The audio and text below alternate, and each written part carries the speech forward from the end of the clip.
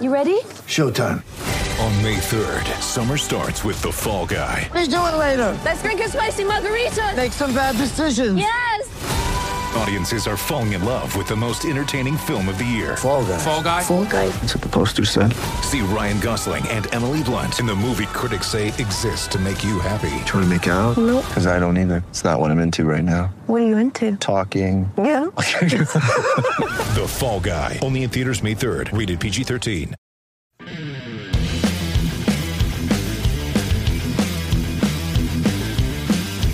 All right, here we are, the Catfish On Ice podcast brought to you by the Hockey Podcast Network, bringing you episode 9.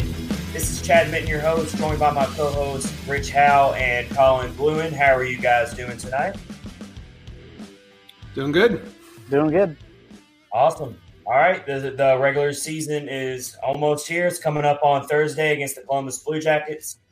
So naturally, we are going to be discussing a lot about that upcoming game here coming up this Thursday. But before we get to that, we'll end the episode tonight with our prediction of how we think that game's going to go. Emotions are going to be running high for that game, even though it's one of 56 regular season games. Still probably going to feel like a playoff game, I can imagine.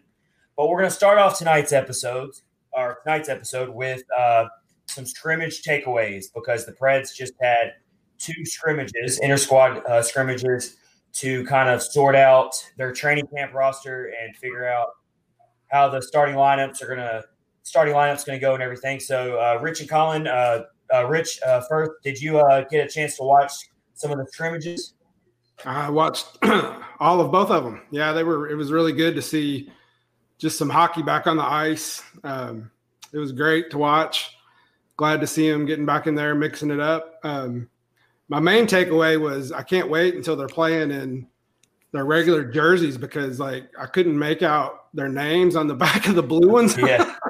And it was like, who's out there? I can't even tell. There's no, there's obviously no stats or anything. But I did hear today that they're going to run the puck tracking and the player tracking for all season starting Thursday. So maybe we'll get a little more, some statistics and stuff like that. My other main takeaway was the goaltending. I like to see all the scoring, but the Saros letting in the 6 goals, man, just kind of killed me a little bit. And I know it's just a scrimmage and you're not supposed to read into it or anything, but that was a little tough to see. And then on the second scrimmage, Pekka, he let some in too. So it's like, who do you go with? I guess they're going to go with Saros probably, but who are you going to go with? What about you, Colin? Did you get a chance to watch some of the scrimmages? Yeah, I watched both of them, and I agree with you. I think it's kind of a place of, where is this team? It's hard to gauge with the goalie play versus the offense because it's like, okay, is this offense really good and the goaltending is just, is doing okay, but they're just facing really some, good quality offense, or is the goaltending bad and the offense is mediocre and we just don't know because we haven't played anybody else. And so it kind of puts in a little bit of a worried spot of like, what does this team actually look like? And I don't even think we're going to know what this team definitively looks like until probably at least, 2 weeks into the season. That's where we get a real solid idea of what we've got. But, this is our first taste of hockey. So there's some good things to take away and some bad things to take away. I definitely think that, goaltending is a question mark. I think that we need Pekka and, Juice to be solid. Like we need both of them to be good to go because they're going to be in rotation. It's going to be, similar to what it was last year where, one of them is going to need a night off. I think we're going to see a little bit of Ingram possibly too. So I'm still curious to see how he's doing. But, from an offensive standpoint, I will say like schematically, that definitely stood out to me about the offense. When we were playing last year, and this historically with Laviolette, a lot of it relies on setup and a lot of it relies on the perimeter game. This offense just straight up attacked, and it didn't matter. I mean, Jofa obviously had a great 2 scrimmages, the Jofa line, but even when it wasn't the Jofa line, the guys that were playing offense, that when they were in possession, they just straight up attacked the net. I mean, there was still some good passing. And I think that with Hines' system, you want people to make the smart pass. It's not that the offense is predicated on passing and setting up through the perimeter. It's that it's an attacking sort of offense, but he wants you to make the smart pass if it's there. And we saw that with a lot of things, like with Cousins being at the right place at the right time. I think he's a great fit for a Hines system. We saw with Victor Arvidsson, a couple of his setups they had from Forsberg, and just the Joe Fallon clicking as a whole. Olivier, even Luke Kunin had some really good smart goals based off of some really some timely passes, but it wasn't anything that was like watching that perimeter stuff where you're just like watching the puck go back and forth, and it's not really like there's not really as much action. And on top of that, there was some awesome stuff in front of the net as far as rebounds go. We got a lot of rebounds, coming back towards the offense, and they were getting some second shots that we just didn't see last year. So very curious to see how this all translates. Obviously, with the scrimmage, it's the closest we're going to get to a game atmosphere without a preseason, but there's a lot that, the scrimmages kind of showed us as far as what we could expect. Did you guys think the play was better in the second one? It looked a little more like a hockey game. Yeah. The second scrimmage was definitely a lot more competitive. You saw more crisp play from both sides. Jumping off what Colin said about the Jofa line and needing that top line to return back to form if the Preds are going to have any chance at the playoffs. I thought that's the biggest takeaway from the two scrimmages is the Jofa line had a lot of chemistry. They just knew where each other was going to be at all times. Their passes were on point. Johansson in particular looked very comfortable out there. I've been kind of beating the drum all offseason about Ryan Johansson is going to have a bounce back year. And what I saw in the scrimmages kind of helped my argument on there just for now anyway. I thought he looked really good. I thought he looked really crisp, really confident. We need him to be that leader that every team needs their top centerman to be. And so he took a lot of control in that game. And then Victor Arvidsson scored a few times, and looked healthy. We all want to see Victor Arvidsson 100% healthy again, and he looks to be that way. He looks fresh. He looks ready to go. So that's my biggest takeaway from the scrimmages is the Jofa line. But then going into the newcomers on the team, they had some impacts too. Nick Cousins scored twice in the second scrimmage, and he that one shot he made in the slot, man, he just he placed that. Yeah, he placed that puck perfectly, right where it needed to be. And so really like what I saw out of him. Luke Kunin really surprised me. He had a bigger impact in the scrimmages than I thought he would, just because he missed the first part of camp due to his contract negotiations. And I'm actually going to go ahead and correct myself because I keep doing this. I do believe it's Kunin and not Kunin. So we got to start doing – we all got to start doing some reps on pronouncing this guy's name right. I'm going to get on myself every time I do that. So it is Luke Kunin. And so we will get this right going forward. But I just caught myself just now, even going into this episode, I said, I'm going to pronounce this guy's name right tonight. And I still mispronounced it. So sorry to Luke Kunin for continuously mispronouncing your name, and I will try my best to not continue to do that. But Kunin had a very impressive outing in the scrimmages. So kudos to him for jumping right into the fold. He also scored twice, once in each scrimmage. And he played with Matt Duchene a lot in the second scrimmage. So I found that very interesting because we're all wondering who's going to pair the best with Matt Duchene. So, Rich, who do you think actually pairs best with Matt Duchene, just kind of going off this topic? Well, I really liked the line that had Kunin and Eric Holla. I mean, I think that was who was on the ice together when Duchene scored that really nice goal. Yep. Y'all remember that? That was great. I think those guys work together well. We all talked about putting Kunin, Kunin down on the bottom six role, but I think he might be making a case to make it up on the, on that second line with Duchene. Hey, timeout, Rich.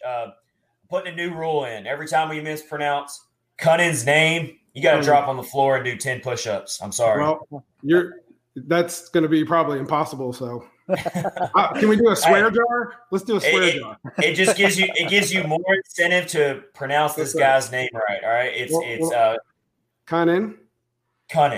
And All then, right, we got and then it.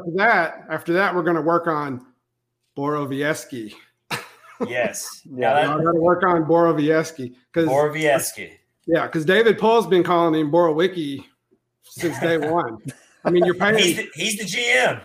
Yeah, you're paying this guy how many millions of dollars, and you can't even say his name right. Come on. We'll get it right. We'll get it right. But anyway, back to that. Yeah, I think since Granlund's probably not going to be there, that would be a good option for them to run Holla, Cunnin, and Duchesne. I think that would be a good one. I'm going to say we should probably title this episode "Cunning Along Nicely." Nicely played. Oh yeah, got out of that wordplay there. But now, as far as Duchesne, I'm kind of torn because Holla I think had a really strong 2 scrimmages, but at the same time, we don't see whatever else happens in practices. It's going to be interesting to see how it all plays out. I still kind of want to see Tolby with Duchesne. I would like to see almost like a Tolby and then on one side and then Cunnin on the other side, and possibly like a Holla, Granlund, and Cousins line. That'd be really interesting to watch. And I think that gives you 2 top lines and even a third line. I mean, if that's our third line, like we'd be doing much worse. So that really is kind of where I'm at with that. But I feel like I want to see Tolby with a play creator the way Duchesne is. I feel like his game's kind of it needs that play creation at times. I mean, granted, he's grown in size, so I think he's better at creating plays for himself now than he was a year ago when we saw him. But I still kind of want to get him on an experienced line with Duchesne. Going back to Rich was talking about the goaltending in the scrimmages, that they didn't really do anything. You can't draw too many vast conclusions from the goals surrendered, but we certainly didn't see anything flashy from either one of them that's just going to make you think or you're just going to have an enormous amount of confidence. Because I thought Pekka played slightly better out of the 2. I thought he made the tougher of the saves, but they both let out some leaky goals. I will say in the first scrimmage, Saros took the brunt of the shots. He sure did. Whereas Rene really didn't get much tested at all. The final score in the first game was 8-2 Team Blue, and then the second game, the final score was 5-2 Team Blue, and they switched up the team, so it wasn't the same team. We shouldn't really look too far into which team won necessarily, but both goaltenders struggled a little bit. Maybe they have to shake off the rust. I don't think we have to start panicking or anything like that, but at the same time, they also didn't really do anything to be overly super confident as well.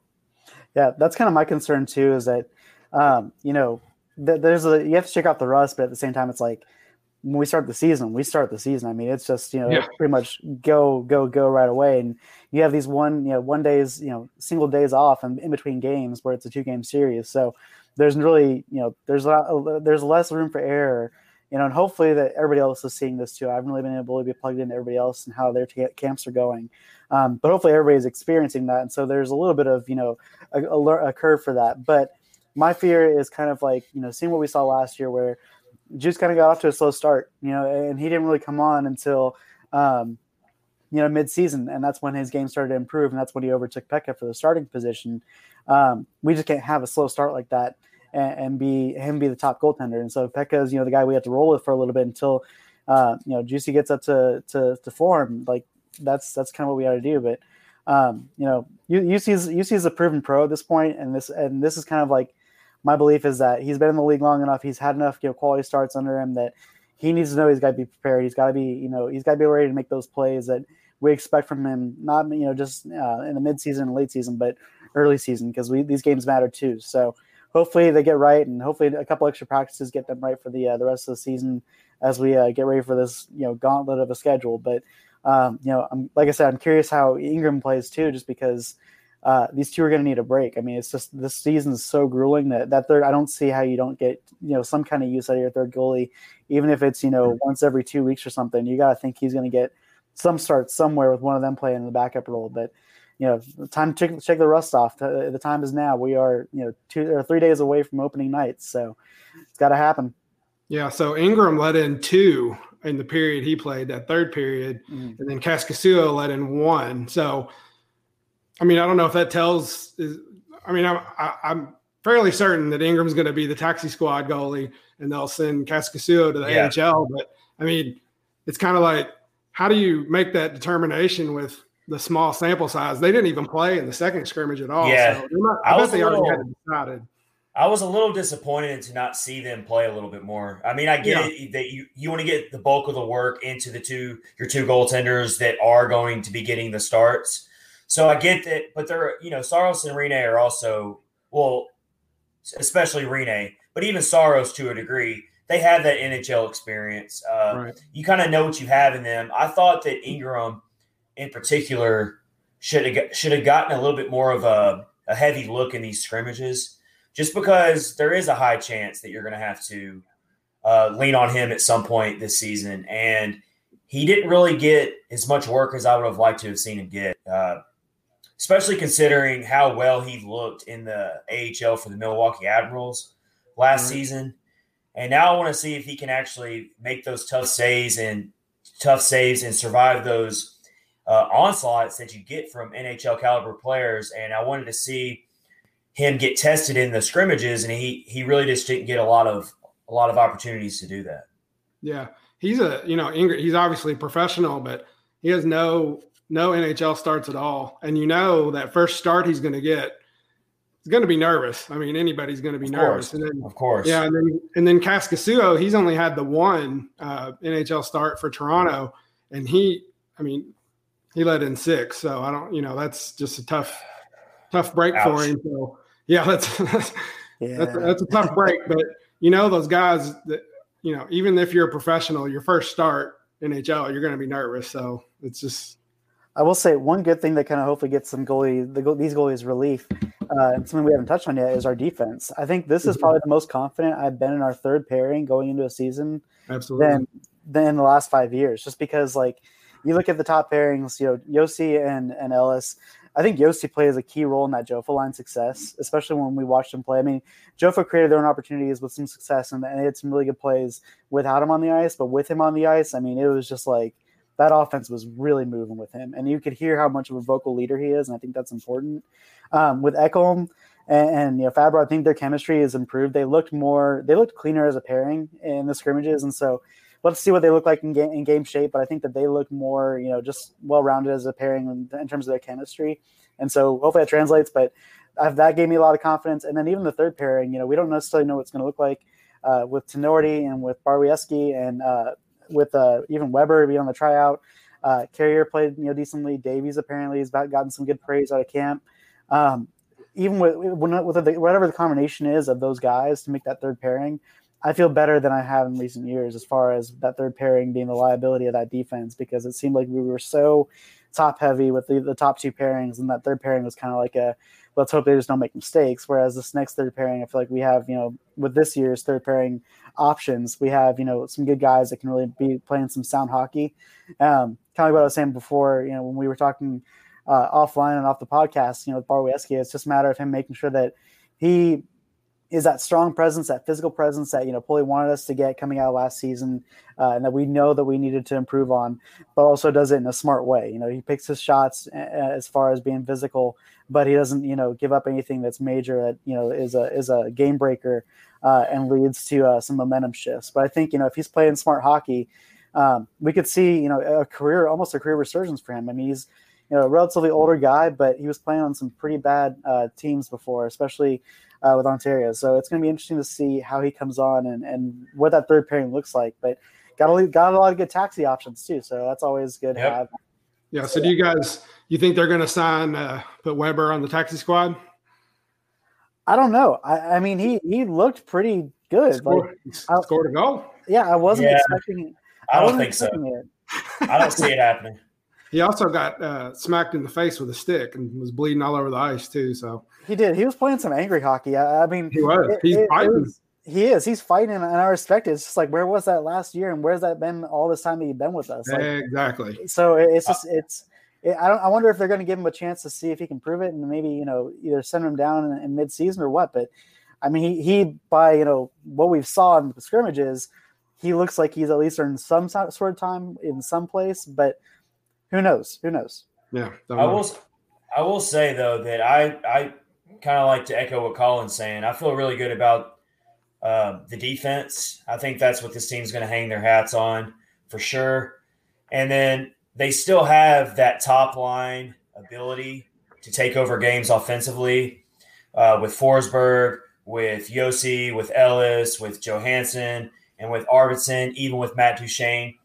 So they're going to be kind of like a blend of two different types of teams. And it's all about who shows up on what night. Are they going to be the gritty team that is going to make it hard to score for the other team, and it's going to be one of those ugly 2-1 type of games, which personally I would like to see them get back to that type of being that type of team.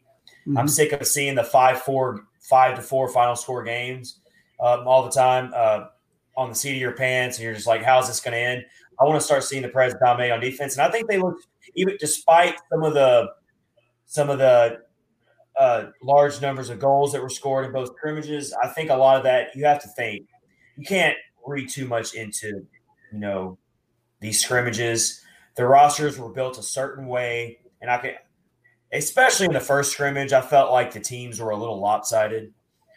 So I'm not going to really read too much into what the score was and how many, 8 goals were scored. For them, I liked what the defense was trying to do and what Hines is pushing in there, and Bervietsky and Benning, and I think Ekholm's going to have a much better season. And I thought they all played pretty well in their roles. Those guys that are going to be in that starting lineup, I think they played well. So that's what this team's going to hang their hat on, is defense. Yeah, it's going to be interesting to see, because we really don't even have an understanding of what the second line looks like. Every other team, it seems like they've got, at least their top 2 lines figured out. And for us, for whatever reason, we've had some challenges, whether it be immigration issues, having guys having kids, and just all this other stuff that's happening during the off season. It's kind of made it a challenge for us because Sunday night was our first night even seeing Duchene. The first night, I think you're dead on with that. It's hard to gauge because our second line didn't even have Duchene on it. Our second line was just a bunch of guys that probably we have a limited ice exposure, because you think about it. Third line, no longer has Bones on it. Fourth line no longer has, I guess, Turris, RIP.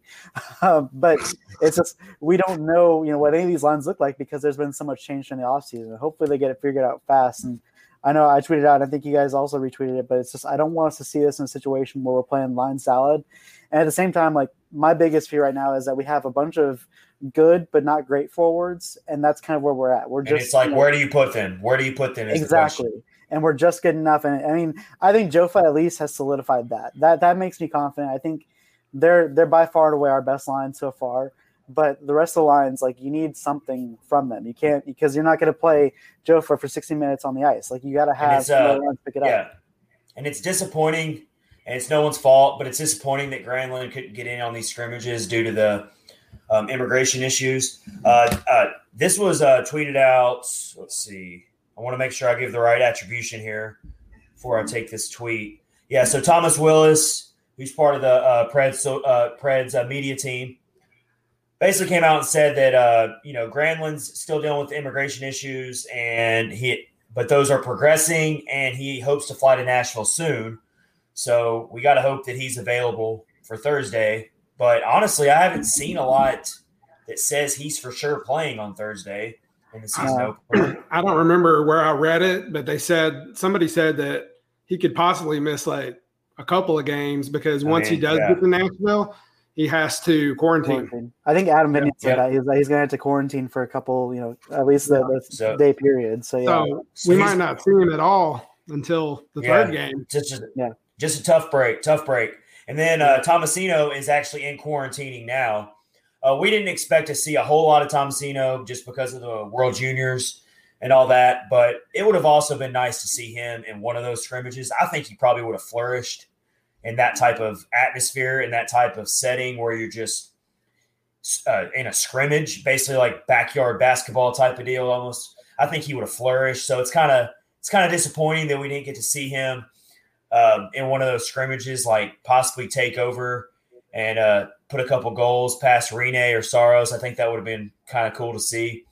But so I think with Tomasino, it's interesting because he's you got to think he's coming off that tournament where he's probably the most in-season shape kind of guy we have right now. Then, I mean, Joffo looked great, but at the same time, like they've not been playing, in these live games. Tomasino's been playing live games that count for keeps, like they're not just these scrimmages. So his intensity level, it's going to be interesting to see if when he gets to the team, if he's on, we haven't seen everything yet, but if he's on the taxi squad, I think he's going to push the team. If he's possibly, one of the surprise players that makes the team as it is, possibly as, someone that's a reserve player or someone that is, on the fourth line or third line even. I'm curious. I'm hungry to see him. It doesn't mean that we will. Obviously it's a long shot just because of how old he is and how much experience he has. But I really want to see him in a gold jersey. I want to see it so bad. So we'll see. All right, so that's our takeaways. That's our takeaways from the two scrimmages.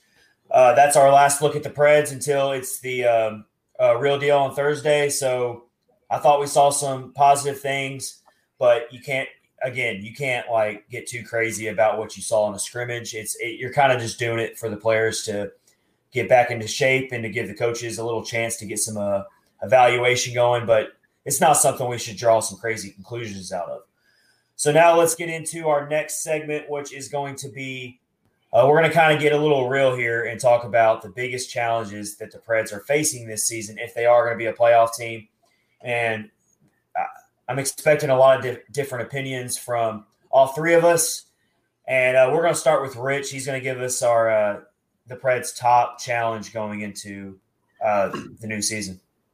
So I think for me, we've already touched on it a little bit, but it's definitely the goaltending. In one of the articles I wrote, I said something about the coaches really want to be confident in their goaltending.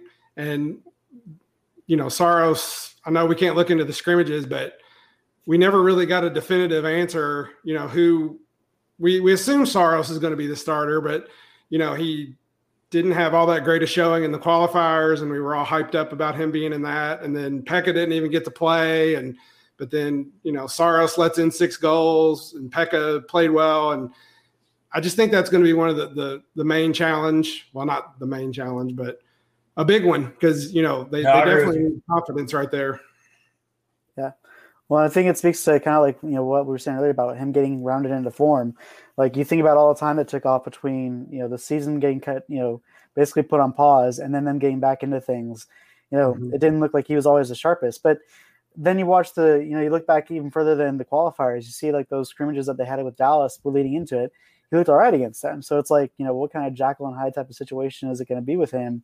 Because we need him to be on. I mean, just the teams that are in this division, they're going to be offensively, pretty good, and they're going to attack us, and we got to be ready for it. And so whether it's Saros or whether it's Pekka, like one of them has to show up and show out, but preferably both of them just because of the rotational basis. So I agree with you, Rich. Yeah, I agree with you. Oh, go ahead, Rich. Sorry. No, go ahead, Rich. No, you finished. We're talking about goalies. Go ahead. You're such a gentleman, Rich. You're such a gentleman. Well, just what I was going to say was like kind of like I totally agree with you that goaltending is one of the biggest challenges going in. But would either one of you guys really be that shocked if Pekka's the starter on Thursday? No. Nope. Absolutely not. And the reason why is because we all know that Pekka can bottle up his entire successful career. He can bottle that up for one more season and carry the Preds possibly further than anyone's expecting them, even us, even what we're expecting them to be. Now, that's a big if. I mean, shoot, he's only 2 years removed from a Vezina trophy, like as the top goaltender in the NHL. So, like, he's got it in him. Like he knows if anything, knows what it takes to be elite. And I agree. Like he could push it for one more season. This is going to be a gauntlet. It's a shorter season though than what he has had to play before. So maybe that means, that he's the go-to guy and he gets less time off than what he used to get. Or maybe it's just that, the rotation is what it is, but like Pekka has the talent to be that guy and just, he's got the pedigree. I mean, and got the size. I will say like that's something I've always looked for. And one thing I'm really excited about with Askarov is his size is kind of like that prototype of what Pekka's size is, but Pekka can just be a brick wall sometimes. It doesn't even necessarily, the guy can stand on his head when he needs to, but he's also just really good at filling up that net and there's less space to shoot it past him. So, I think, I would definitely not be shocked if it was Pekka being named the starting goalie. Obviously we all think it's going to be a rotation basis, but if Pekka gets that first start, I think, I'm okay with it. It wouldn't surprise me one bit. Yeah, we've all wrote about it several times about all the other players struggling, like Johansson, Duchesne, Arvidsson. They all struggled, but we never really talk about Pekka struggling and how angry he probably is with himself and upset that he had such an off year for him. So it was his worst year of his career last year. Right.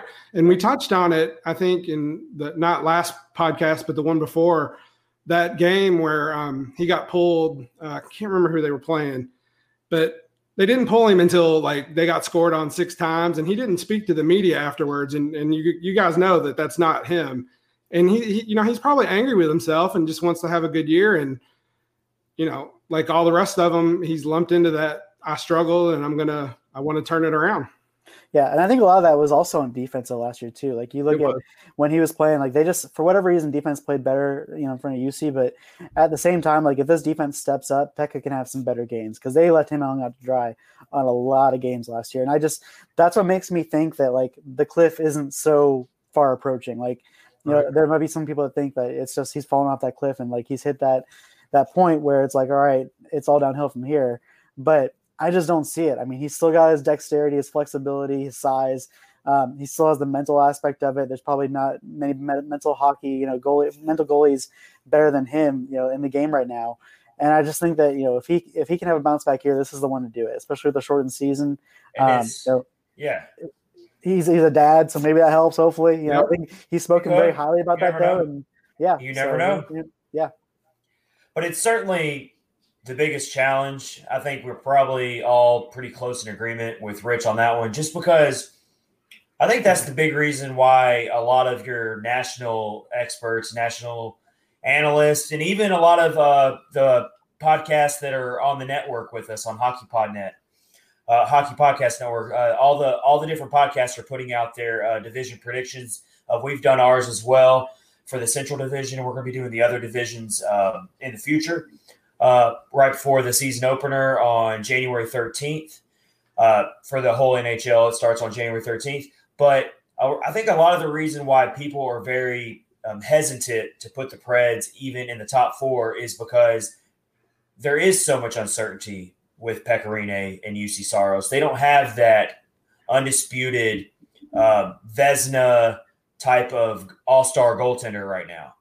So I think that's a big reason why a lot of people are hesitant to put them in the top 4, or they put them kind of on that fringe of number 5 or number 4. So we're all in agreement there. That's their top challenge at goal. Yeah, when we put out that tweet with our division picks for the Central, we had somebody respond to that tweet, and they actually put Nashville at number 3.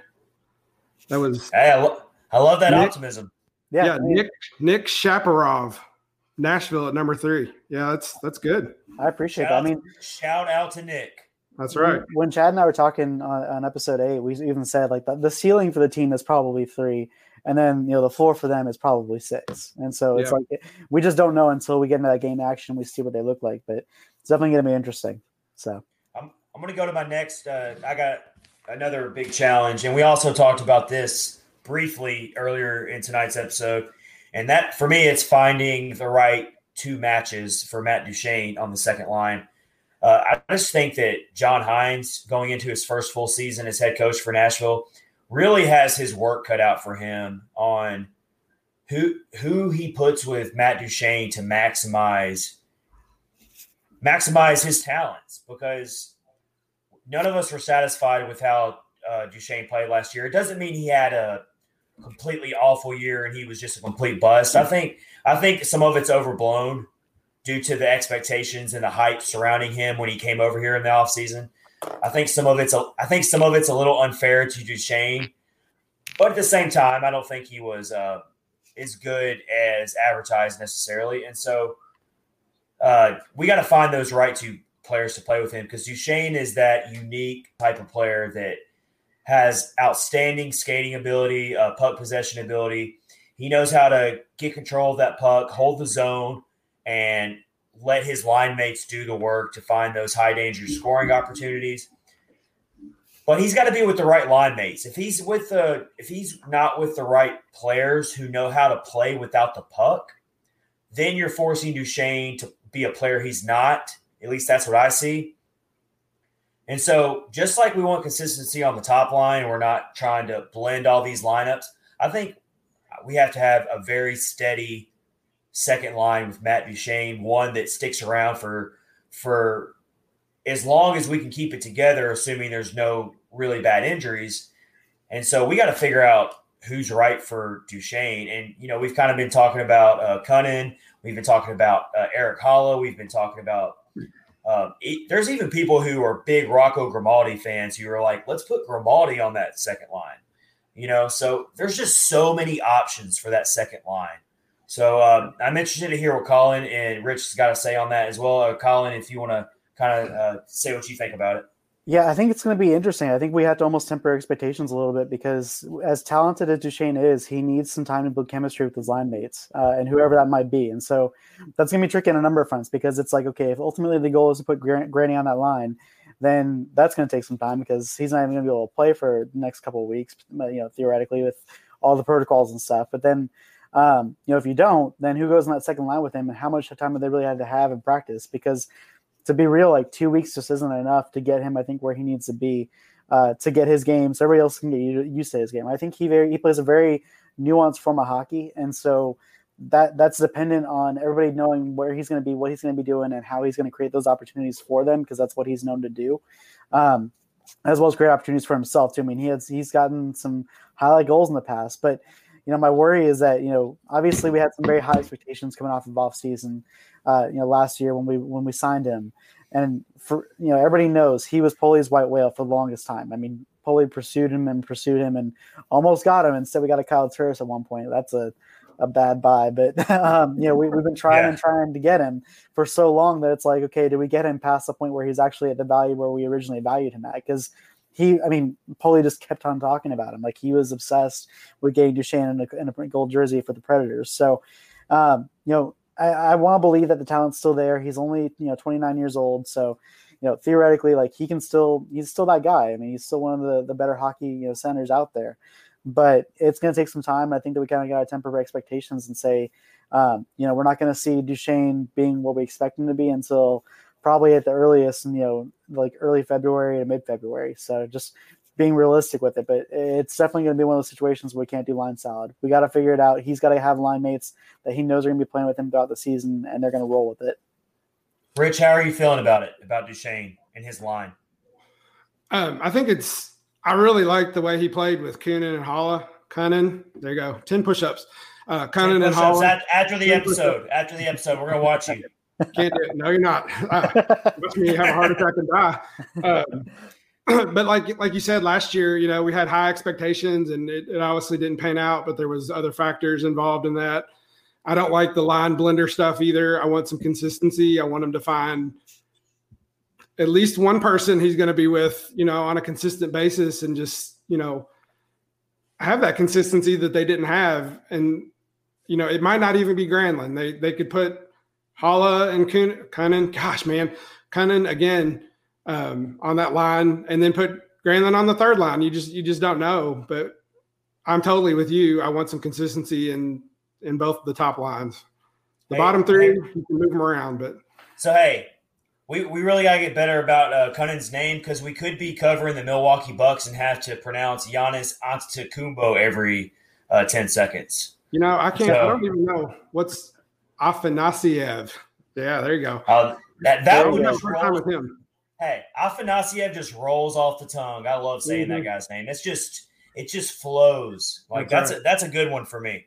But we're getting off track here, trying to pronounce all these names. Well, it's David Poyle's fault. He's the one that made all these freaking roster changes, and now we're like scrambling over here to pronounce all these names. So we're just gonna send the bill to Poyle for all of our mispronunciations over here. I'm sure he'll be okay with it. That's fine. We'll just blame it on him. Poyle will do the push-ups for you, Rich. It's okay. I hope so because I can't do it. Colin, do you have another challenge that the Preds are kind of going through? We mentioned Duchesne's line. We mentioned the goalies. You got another one?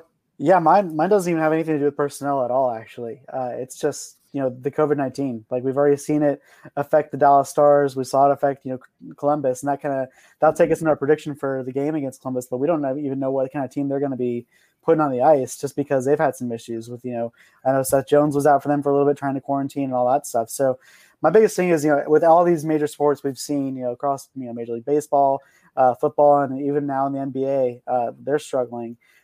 Is just trying to do the best they can with the COVID protocols, and with us not playing in a bubble, guys going home to their families, they're going out to eat, they're doing whatever. Like there's just only so much you can control, within the game and itself, and then the protocol itself. So at some point, I think it's going to affect us. I think we have that's kind of where our strength is that a lot of our the team has some players that can step in and be ready to go, especially with us talking about personnel. A lot of these guys are close to one another in skill level in a lot of places, especially that third and fourth line. So, hopefully there's going to be some opportunities, obviously, for guys to step up. That's why we have the taxi squad. But it's going to be interesting to see how it affects, the team. Hopefully we make it through scot-free, but you just never know. It's affected a lot of teams across a lot of leagues. So eventually you got to think it's going to hit us. And when it does, how do we weather that storm? I think everybody's going to be in that place in the NHL. So really, I think the team that adapts to it best is going to be the team that does the best throughout the season, because we're all going to be playing with it. And unfortunate or not, there's going to be some players who would probably not get their number called during a normal 82-game season with no COVID-19 around and all that. There's going to have to be some players who might not be ready for the starting lineup, or who are going to have to log some valuable NHL minutes, whether it's on the fourth line, whether it's on the third pairing. Like there might be players who are normally fourth line guys that are going to have to step up and play on the second line, or, we just don't know. It's so unpredictable. So that's a really good challenge that every team is facing, but certainly the Preds are one of them, is just how are you going to navigate through this season that's so condensed, it's so packed in. If one player gets knocked out and that turns into 5 or 6 or 7 players, God forbid, then next thing you know, you're looking at you could lose a core of your team, could miss a bulk of games. And then next thing you know, you're really scrambling. So we might have a step up though on some other teams that we're not thinking about. All these guys that are having babies. Yeah, they're stuck at home. They're stuck at home. They're stuck at home. Yossi's having a baby. Victor Arvidsson's, they're having a baby. Pekka just had his baby. Duchesne's got 2. I think another player, I don't remember who it was, announced that they're having another child, or their first child. So that might keep these guys in. They might now be going out to dinner and mixing with people. I think Arvy's having a kid, isn't he? Is it? It is. I think it's Arvy. No, yeah, Arvidsson is. It's I think it is Forsberg. Oh yeah, I love it. So I love this cutting edge analysis about. I know, right? I mean, dad's got to stay home. They got to be there for the kids. Less opportunities to go out there and be socializing and that's right and stuff. So hey, that's a really good point there. Yeah, it's really good analysis. Never know. You heard it here first. Preds got the upper hand. Hey man, I do what I can. But I mean that is a really good point. All joking aside, which team? Because we're going to see a team we've already seen it in other sports. We're going to see a team that's cruising along, that's playing very well, and unfortunately they might be hit with something, and some players are going to have to go quarantine, and it might really derail their season. We just got to hope it's not the Preds, but my money's on it's going to happen to somebody. I think that's a really good point that you made there too. Is like we've also seen it happen to coaches, and so I think that's what makes me really love our coaching hires. Is I think any one of these 3 coaches could at least take over some time, a stretch of a week or 2 weeks, and get some head coaching, interim head coaching experience, and we'd be okay as far as coaching goes. Obviously, you want Hines; he's our guy. But if any one of these assistant coaches had to step up on an interim basis, I'd feel more confident about them. But it's also like what happens if a coach gets diagnosed and they've got close contacts with all these coaches. Then do we quarantine all coaches? It's gonna be an interesting year. Yep. I got one more challenge to throw out there. They got more than the ones we've named, but we're just naming our biggest ones. Right? It's right. kind of. But so another one, and this is going to be every team as well. This is all encompassing for the entire NHL. But for the, maybe more so than others. But for the Preds, it's just going to be really managing that taxi squad, like making the right decisions on who's on that taxi squad, because certain players are not eligible for waivers to go on there. Other players are. A lot of your younger players don't have to hit waivers to go on the taxi squad. And then you got David Poile, who a lot of us think that he is probably nearing the end of his career. Some people think he's lost his mojo and he's not the same GM he once was. He's made some questionable signings in recent memory. And so for Poile, he's one of those guys. He's going to have to make some tough decisions. He might have to put a veteran that he doesn't want to lose on the taxi squad. That veteran has to go on waivers, and you got to hope that if you do really like that player, that someone doesn't snatch him up. So that's something you got to think about. I think mostly the taxi squad is going to usually have players who don't have to use waivers for that reason. But I wouldn't be surprised at all if most teams lose a player they covet because they have to put him on that taxi squad, and then another team just happens to snatch him up, Yeah, I agree with you. I think it's going to be interesting to see, just how we navigate with the young players. But I agree that it's like you don't want to be in that position where you got to, try and get a veteran to clear through waivers, because it's going to be really tricky to get through that. And, it's also on the flip side going to be interesting to see if we try to, maybe snipe someone from someone else, just get some additional depth. We got the guys that can be healthy scratches, and how many, you can have however many skaters on a roster, but it's just going to be very interesting to see like who those players might be. We might see a player that, is on the roster but doesn't, play but maybe 10 games in the season, and they just haven't been on taxi squad because we don't want to lose them, but they're not quite good enough to make one of those top 4 lines or one of the top 3 pairings. So exactly. It's going to just be a lot of things happening there. I mean, you have to wonder, like, obviously his son has kind of been the GM in waiting, so to speak. So it's interesting to see if he's going to be developing his son more for the role in the future. But that taxi squad is going to be, it's going to be interesting. It's a whole nother layer of things to watch, especially if you're like a hockey nerd and you love watching, transactions. Man, transactions are going to be really fun to watch this season, for better or worse. It's a good time to really make sure you freshen up on your salary cap knowledge and your front office knowledge, and all your armchair GMs out there are going to be going crazy. Mm-hmm. They're loving this right now. They're sitting out there like, oh, I won my fantasy hockey championship in my league 3 years in a row. I know how to do this. Like it's gonna be pretty humorous to see those types of people. But I actually have some friends who are just like that, and if they're listening, they're probably nodding and agreeing, like, oh yeah, I'm like that. But anyway, I just want to throw out some players that don't have to clear waivers to go on our taxi squad. Some big names: Jeremy Davies, Connor Ingram, Matthew Olivier, who had a really good showing in the scrimmages. 2 goals. I think, just to go back real quick, Olivier made a really strong case for himself to be considered for the taxi squad. Out of all the prospects in the scrimmages, I thought he did the best as far as elevating his status. We'll have to see if he actually gets on there. But Philip Tomasino doesn't have to clear waivers. Eli Tolvanen would not have to go on waivers to be on the taxi squad. So you would expect Tolvanen to be on the taxi squad for a good portion of the season if he's not in the starting lineup. And then Rem Pitlick. Rem Pitlick is another one, a big name that doesn't have to clear waivers. So you'll probably see Pitlick on the taxi squad a lot, or you might even see Pitlick end up being the AHL again with with the Admirals not playing their upcoming season. We're sharing time with the Chicago Wolves of the AHL. So some of our prospects will be lended to them. And this is another just crazy story that you never think is going to come up. You're having to share your prospects with another organization, the Carolina Hurricanes organization, which is ironically enough in our division. It's just wild, just crazy stuff. But add it to the list. Yeah, but I think Pitlick is one of those players that's on that fringe of, do you put him on the taxi squad or do you keep him in the AHL? But again, those are players that don't have to require waivers. So you would expect those types of players to start off on the taxi squad. And then Hines and GM David Poyle will make their moves when necessary after that. But that's got to be one of the top challenges for the Preds and every NHL team right now. Absolutely.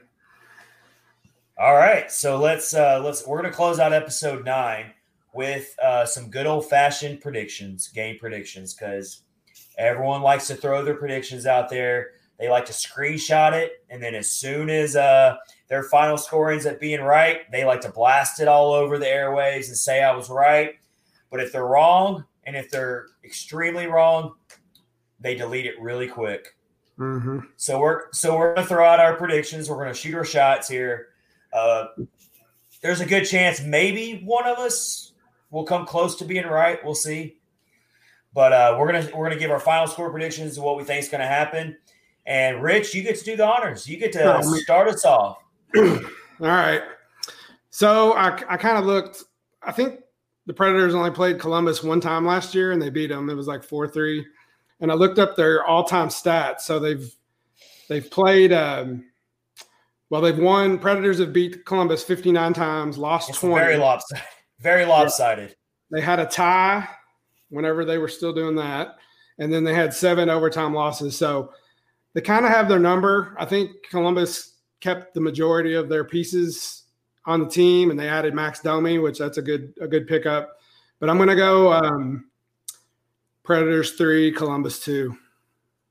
In regulation? I think so. All right.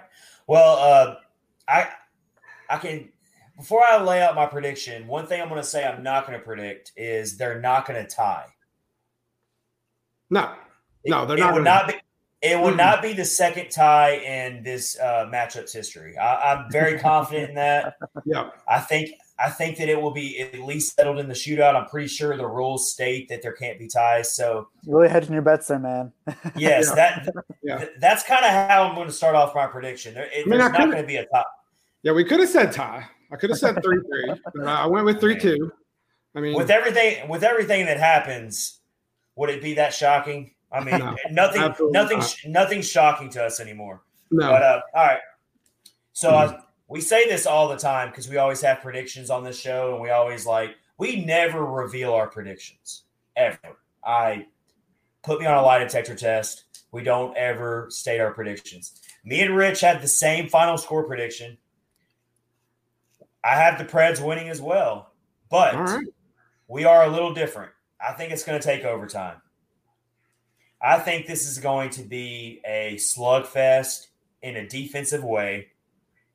I think you're going to see some rustiness from both teams. I think you're going to see some turnovers, some bad passes. It's probably going to come down to a test of whose penalty kill plays better. Because I think there's going to be some sloppy penalties. Emotions are going to be running high. 56 games. I know that still seems like, okay, that's still enough games to where, there's still plenty of time for you to fix things if you start off ugly.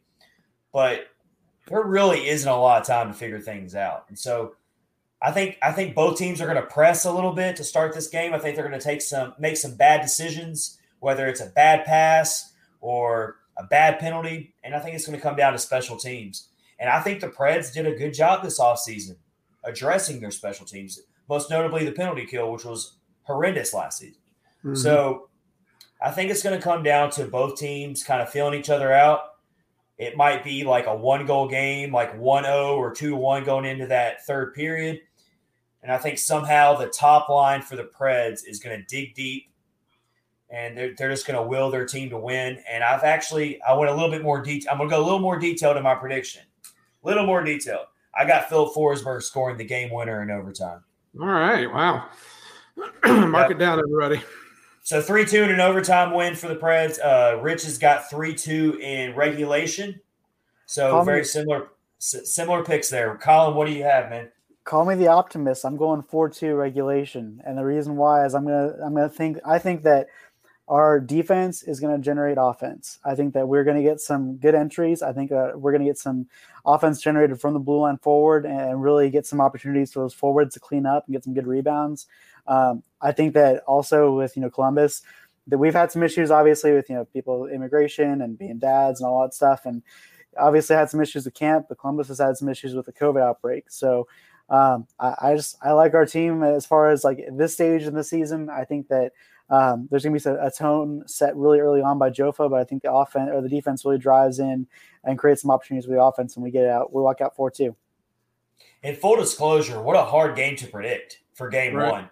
We've seen the Preds play 4 games against another opponent since last March. Yep. So, and not only are they playing their 5th game since last March against another team, but they're also playing a team that a lot of people have ranked very close to. So, like, a lot of people have the Blue Jackets and the Preds as interchangeable. Mm-hmm. But I've also seen some predictions out there where people have the Blue Jackets being a top 2 team in this division. The Blue Jackets are all over the board with where people are predicting them to finish. So that just makes this game even harder to predict. So, here's another thing too. I'm predicting that both teams play very, very solid defense, which is why I've got that score so low. I do really highly respect Columbus's defense. I really respect their blue-collar mentality. I love Seth Jones. We all love Seth Jones as Preds fans. It's gonna be nice. It's gonna be nice to see him out there. Even though we hope he doesn't have success against us, we wish him success when he's not playing against us. I think it's gonna have all the makings for your typical heart-throbbing Preds game where you're just pulling your hair out, or what little hair I have left will probably be gone. Likewise, this might be the Ballman podcast. The Ballman podcast. And that's because we're Preds fans. That's why we're all losing our hair. That's not an accident. Right. That's probably right. And this game's not going to do us any favors. I think it's going to be a slugfest. I think it's going to be a lot of forechecking, a lot of guys pushing into the boards. I don't think there's going to be a lot of open ice to be had. And I still like our top line, and I still like our top players, Roman Josi, Forsberg, the guy I got scoring the game-winning goal. I like our top core more than I like theirs, and I also like our special teams and what we've done with our penalty kill. That's why I have the Preds narrowly winning to start off the 2021 season off on a good note. And guess what? With this season, we get to see the Blue Jackets really quickly right after that. So on Saturday night.